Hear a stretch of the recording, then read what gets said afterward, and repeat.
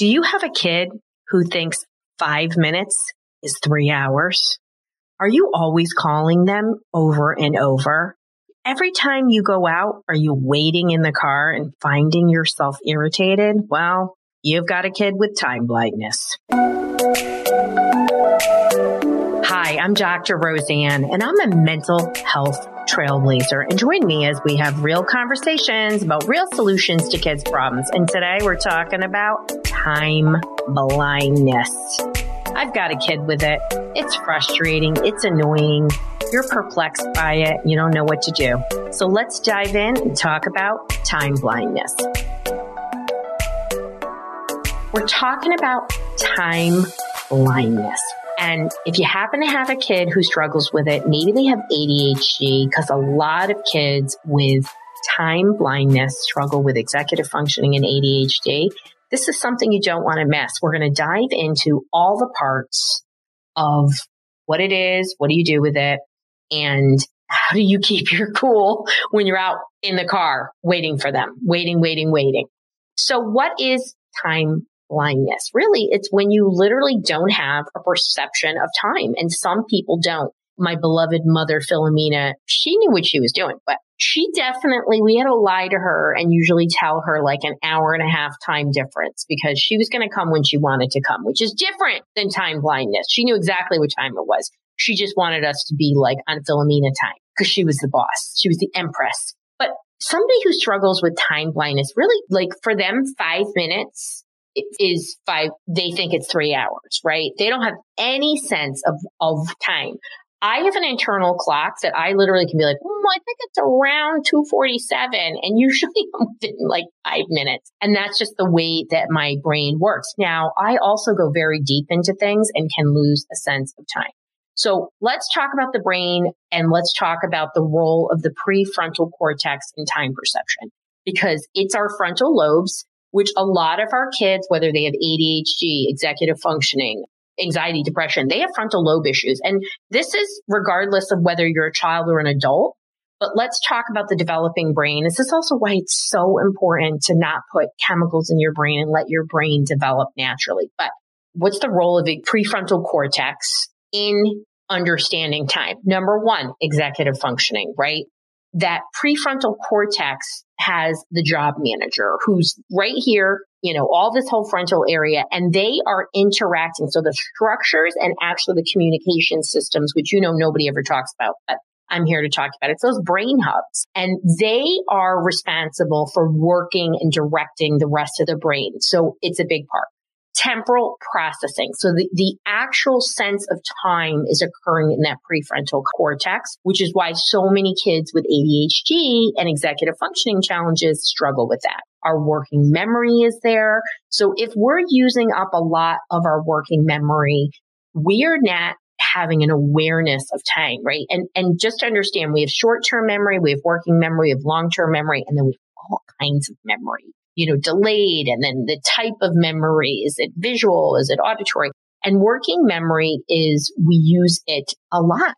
So we're holding on to a bit of information as we're doing something. So if we're not efficient there, we can lose time. The prefrontal cortex is also responsible for decision making. The tippy front, as I always tell my peeps, because most of my kids struggle with this, is about decision making and making choices, switching gears to make those choices. This whole prefrontal region, you can see how important it is in understanding a sense of time, right? And if you're getting lost in tasks, or you really actually lack a temporal awareness, it is a very real concern. And we're going to get into, what are the symptoms, right? So what are the symptoms and indicators of time blindness? Of course, you can't estimate how long a task will take, right? We're going to talk about this because this is important. And this is a key factor in building this skill, is helping your kid develop and estimate, right? Overlooking events and deadlines, right? Like, so it's there, I forget about it. Not having an awareness, like, oh, Christmas is coming in X amount of days, like no sense of time. Lacking punctuality. That was my mother, but she knew where everything was, and she had that contextual memory. She could tell you where she was in 1973 in February. But if you're lacking awareness of time, you're going to be late a lot, right? Maybe you're relating to this because, a lot of my moms and dads have this. You're a procrastinator. You're misjudging the time you have for a task, a big bone of contention for a lot of the families that I work with that have teens with ADHD and executive functioning. So these are some of the hallmarks, right? And of course, it's really a frustrating thing. So let's talk about time blindness in the context of ADHD, how it differs. You have somebody like my mom, Philomena, she's listening from above, in your perception of time, right? Like my mom didn't care. Like she was like, they will wait for me. That's how it was, right? For real, we had to lie to her when the time of she had to be there for the wedding and she showed up right at time. We were very lucky that we lied. But let's talk about the real world implications, right? So we talked about in the previous episode, we talked about inattention. You can be inattentive, but what's the real world implication? So school, workplace, relationships. How is this impacting you in these areas? I can tell you that my dad used to get really mad at my mom. I have a child who has no sense of time. So I use the words like mom time. You have a max time means like he can do things at his own time. And then mom time means hustle your butt. And I save that for when I really need to be there. So I was like, we have to be there at a certain time. Okay, what time is that? But there has to be a real impact. You can be weak in something and it doesn't have to be a clinical issue. You might have a kid who's a little it's not as important. I can tell you what, I feel very much a need to be on time because of my mother being late for a lot of things. She was doing a lot of things, Phil. She was cooking from scratch every day. She was busy. So she had to deal with me. So let's talk about coping mechanisms and strategies. Of course, you want to have your coping skills. We're going to talk about that, your own coping skills, your own way to manage your stress. Hey, parents, looking to turn those stressful days into moments of calm focus? Well, that's exactly why I created Neurotastic Multimag Brain Formula. It's the brain booster that helps kids and parents stay centered and sharp. It's not magic, it's science, and it's just a spoonful away. Bring the balance with Neurotastic. Go to drroseanne.com/magnesium to get special subscribe and save discounts with, of course, amazing gifts. drroseanne.com/magnesium. Timers and alarms. I love that my iPhone, there's a picture, I got cats on mine, but your iPhone has that timer section where you actually these are all my timers, and you can put in what it is. Use it. Don't just turn it off though. Make sure, teach kids reminders, talk about it. Maybe they need to physically write it down. Our kids are very kinesthetic with ADHD. Do you need calendars? You need time tracking apps. Some people love these. You got to do what works for you. You got to explore and then be consistent about it and then see what happens.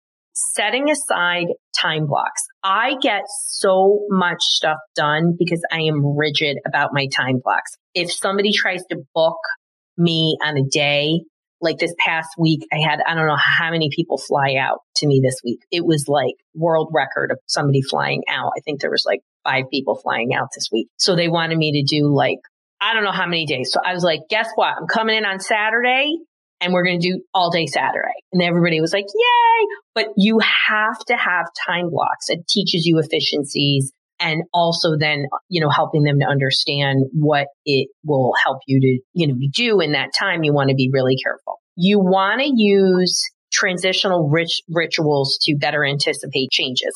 So if you have a younger child, you have a teenager, what's your ritual? Do you come home from school and this is what you do? Then we work until this time. You really want to have some routine and structure. Now, some people are going to need that level of routine and structure. I love routine and structure. I do much better with it. I really need my workout in the morning. Sometimes I'm trying to be a little more flexible, but you really, really want to help that person by having that structure. So it frees up their frame in their brain, frees up their working memory so they can get to the task. So let's talk about supporting somebody with time blindness. Those were some strategies. So number one, you got to have understanding and patience. That is not a get out of jail card. That is meaning that you're understanding, you're having conversations, you're having patience.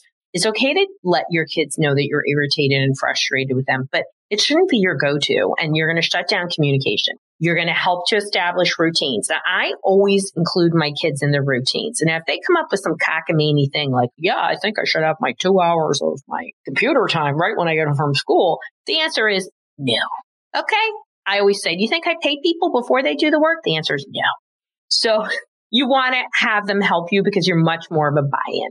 You want them to assist in helping with the organizational tools, try it out. We try different apps. We try different things. My kid, Giancarlo, does not like writing his assignments down. Well, he's pretty much like 98% got it. So I'm going to let him do it until there's a failure. And I told him, you're going to get to a point where you're not going to be able to just use your Google Classroom. I let his teachers know that they sometimes leave things off their Google Classroom. I'm sure I'm the favorite. Time estimates. Big thing. It's big on purpose. You want your kid, you want to say, okay, we have this math homework. How much time do you think it's going to take? And I actually like when kids keep a time journal and they write down how much time they think. Then you have them do a timer and you have them write down their time. Same thing when they're on their devices. Like, how much time do you think you need to play this game? And have them do a timer. They need to develop a sense of it. If you don't have a sense of time, like, again, I could be anywhere. I'm like, I think it's 12:47 and I'm really pretty accurate. Like, you need to understand what time takes and then they can learn to adjust accordingly. This is a skill that can be developed. Okay. So let's talk about the emotional aspect for you and your child. Frustration, stress, anxiety. You want to have your kid build self-awareness and self-compassion. So if you're irritated at them and they're irritated at themselves, man, they're going to dig deeper. They're going to avoid. They're not going to have self-confidence or really forgiveness and compassion. They might really shut down. This is when communication breaks down. We want them through the time estimation. We want them to develop an awareness. It's not going to happen overnight. Most people are average in their awareness of time. You get a few people who are great, like really great, but most people are okay. And then there's really a lot of people who struggle with an awareness of time. Sometimes they have ADHD and executive functioning. Sometimes they don't. So sometimes they're intellectually gifted and they're just not aware of the tasks that they're doing. I mean, you get me writing, like I'll be like, what happened in 13 hours. I don't even ever suffer with writing block. My problem is I crave writing. And that is probably the only task where I can really lose like a day. I'll be like, oh my God, it's 6:00 at night. That's not a clinical problem. That's a cool thing some of the times, but then I forget to do other things. But your kids are struggling with time blindness. You've got to take action. If you're looking for support, you're looking for solutions, go to drroseanne.com/help. We have lots of different solutions from parent kits to our Calm Brain community to our neurotastic magnesium and more to come as I am really working hard to provide supports for people all over the world. And just know that wherever you are is exactly where you need to be. You just need to take one step. And I hope this helps you to have a little more compassion and also give you strategies. Start with estimating time and work hard on it. And if you struggle, this will be great for you too. Parenting is hard, and it's even harder when you have a kid who literally has no sense of time. I mean, boy, is it frustrating. Well, I hope today you learned more about the brain of somebody who struggles with time blindness, how they're not really doing this on purpose. And I hope you were inspired to take action, because guess what? It's going to be okay when you take a step towards supporting your brain and body.